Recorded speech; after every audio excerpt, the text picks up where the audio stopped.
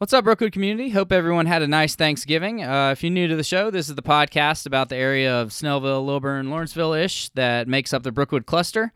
We want to talk with business owners, school faculty, local politicians, and pretty much any other leader in the community that's making a difference. Matt Klug is making a difference. The last 3 years have been the toughest of his life, and he has dealt with horrific loss. But what he's gained from that is perspective and the ability to understand what others dealing with loss are going through.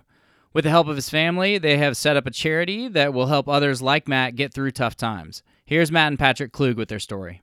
1, 2, 3. What's up, Brookwood community? From the Dogwood Pizza Studios, this is the What's Up Brookwood podcast. All right, we're here with Matt and Patrick Klug. Matt, tell us a little bit about yourself. I'm Matt. I graduated from Brookwood in 2018, this past May, and now I'm at the University of North Georgia at the Gainesville campus. Yeah, you like it there? Yeah, it's going pretty good so far. I like it. We got a lot of guys that work here that go there too. So. Yeah. What do you do, Patrick? I'm a State Farm agent. Oh, yeah? I am. Live in Flowery Branch with my wife. We've been married for over 6 years. We've been together for 13 years. We've got two little boys. So do I. Nice. So, yeah. And what year did you graduate? I graduated from Brookwood 2005. And then our sister was Brookwood 2000. So we've been Brookwood all along. We moved here when I was in first grade. Nice. So Is that all the family now? That's it. Everybody's graduated from Brookwood. Everybody's graduated from Brookwood.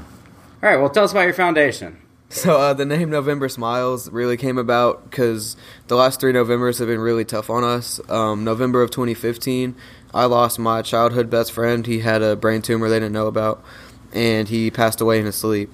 And then November of 2016, we lost our mom after her 17-year battle with COPD, her breathing issues. And the following November, in November of 17, we lost our dad to a 7-year battle with cancer. So 3 straight Novembers were just pretty hard on our family, and we just went through so much tragedy.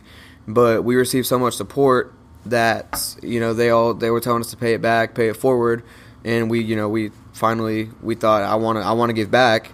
But we realized we needed something like this, like a foundation to really, truly give back and, help. My goal was to help kids that went through this. And so the name November Smiles came about because we want to make these kids smile, and all that happened in November. So Patrick kind of put that together and called it November Smiles. But the whole idea of let's start this foundation to help these kids, really, it came to us this summer when it was on ESPN. This kid's team is playing for a chance to make it to the Little League World Series. If they won that game, they would be in. They go to Williamsport to play in it.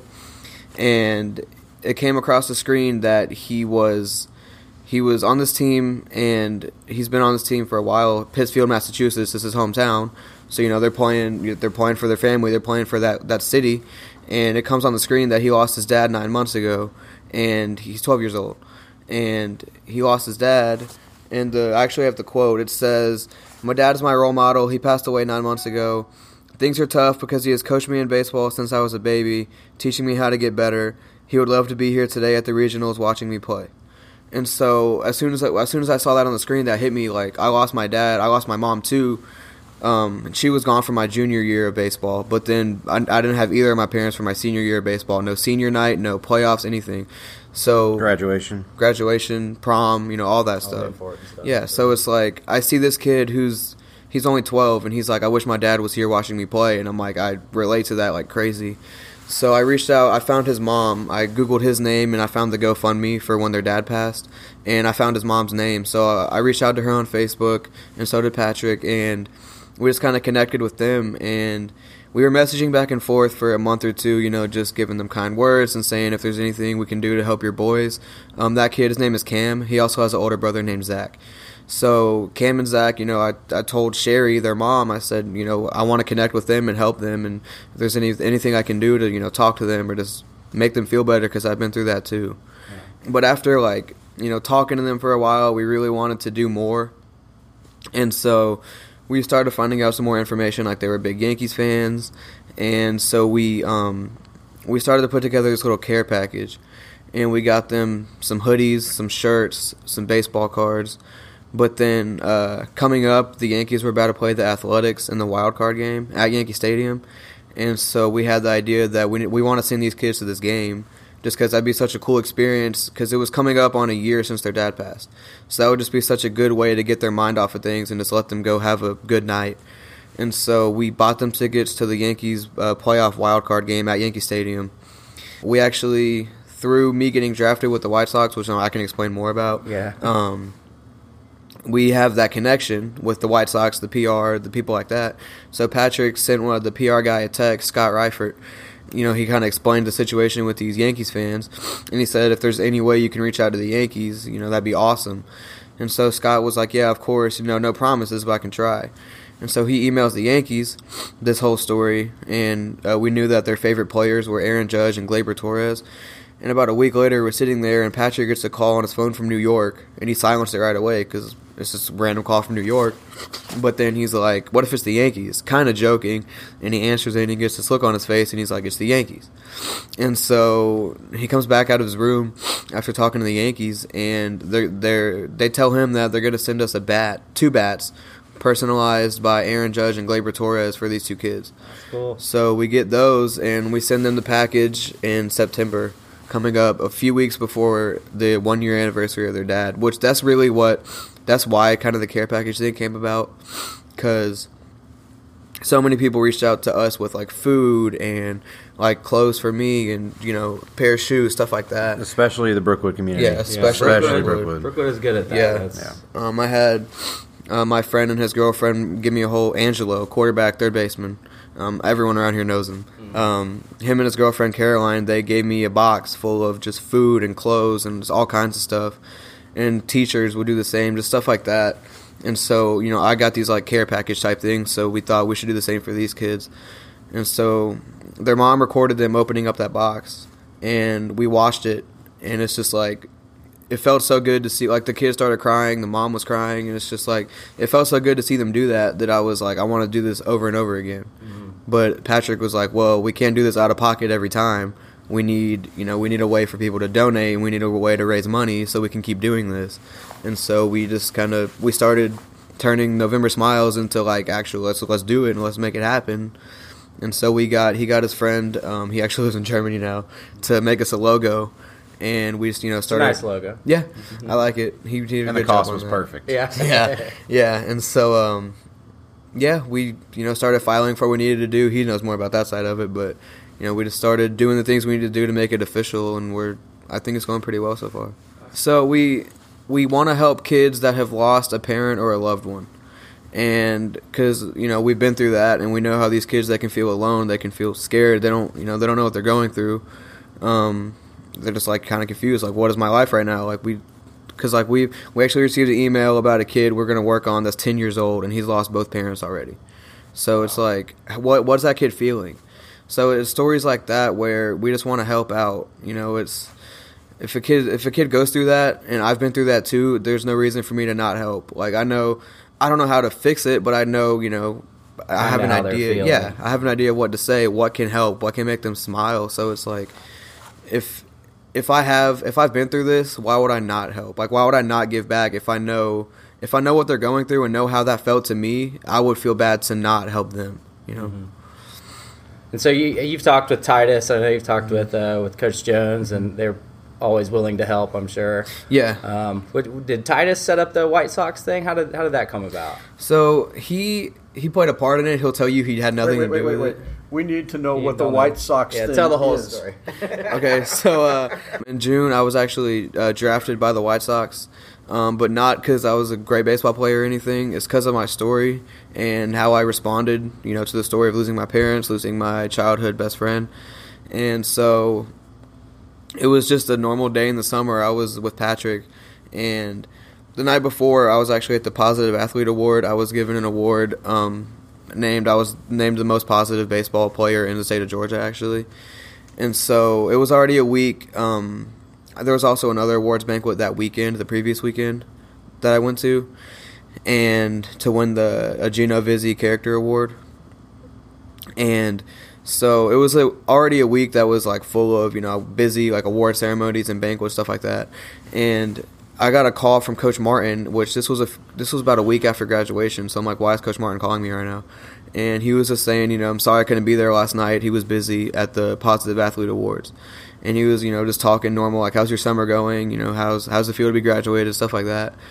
And then at the end, he's just like, oh, yeah, there's this White Sox scout named Kevin Burrell, and he wants you to give him a call. And I'm like, why does this White Sox scout want me to give him a call? We're getting tickets. Yeah. Like, that's awesome, but yeah, that's why he wants you to call him. Yeah, and so I hang up, and I get the number from Coach Martin, and I call him.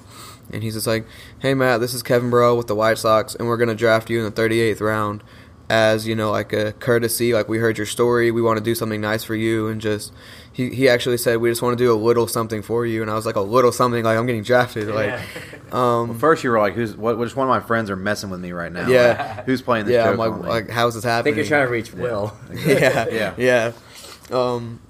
Yeah, so he told me that, and then we got home and pulled up the draft tracker on the computer, and we heard my name get called, and that was awesome. Cool. And I hope you recorded it.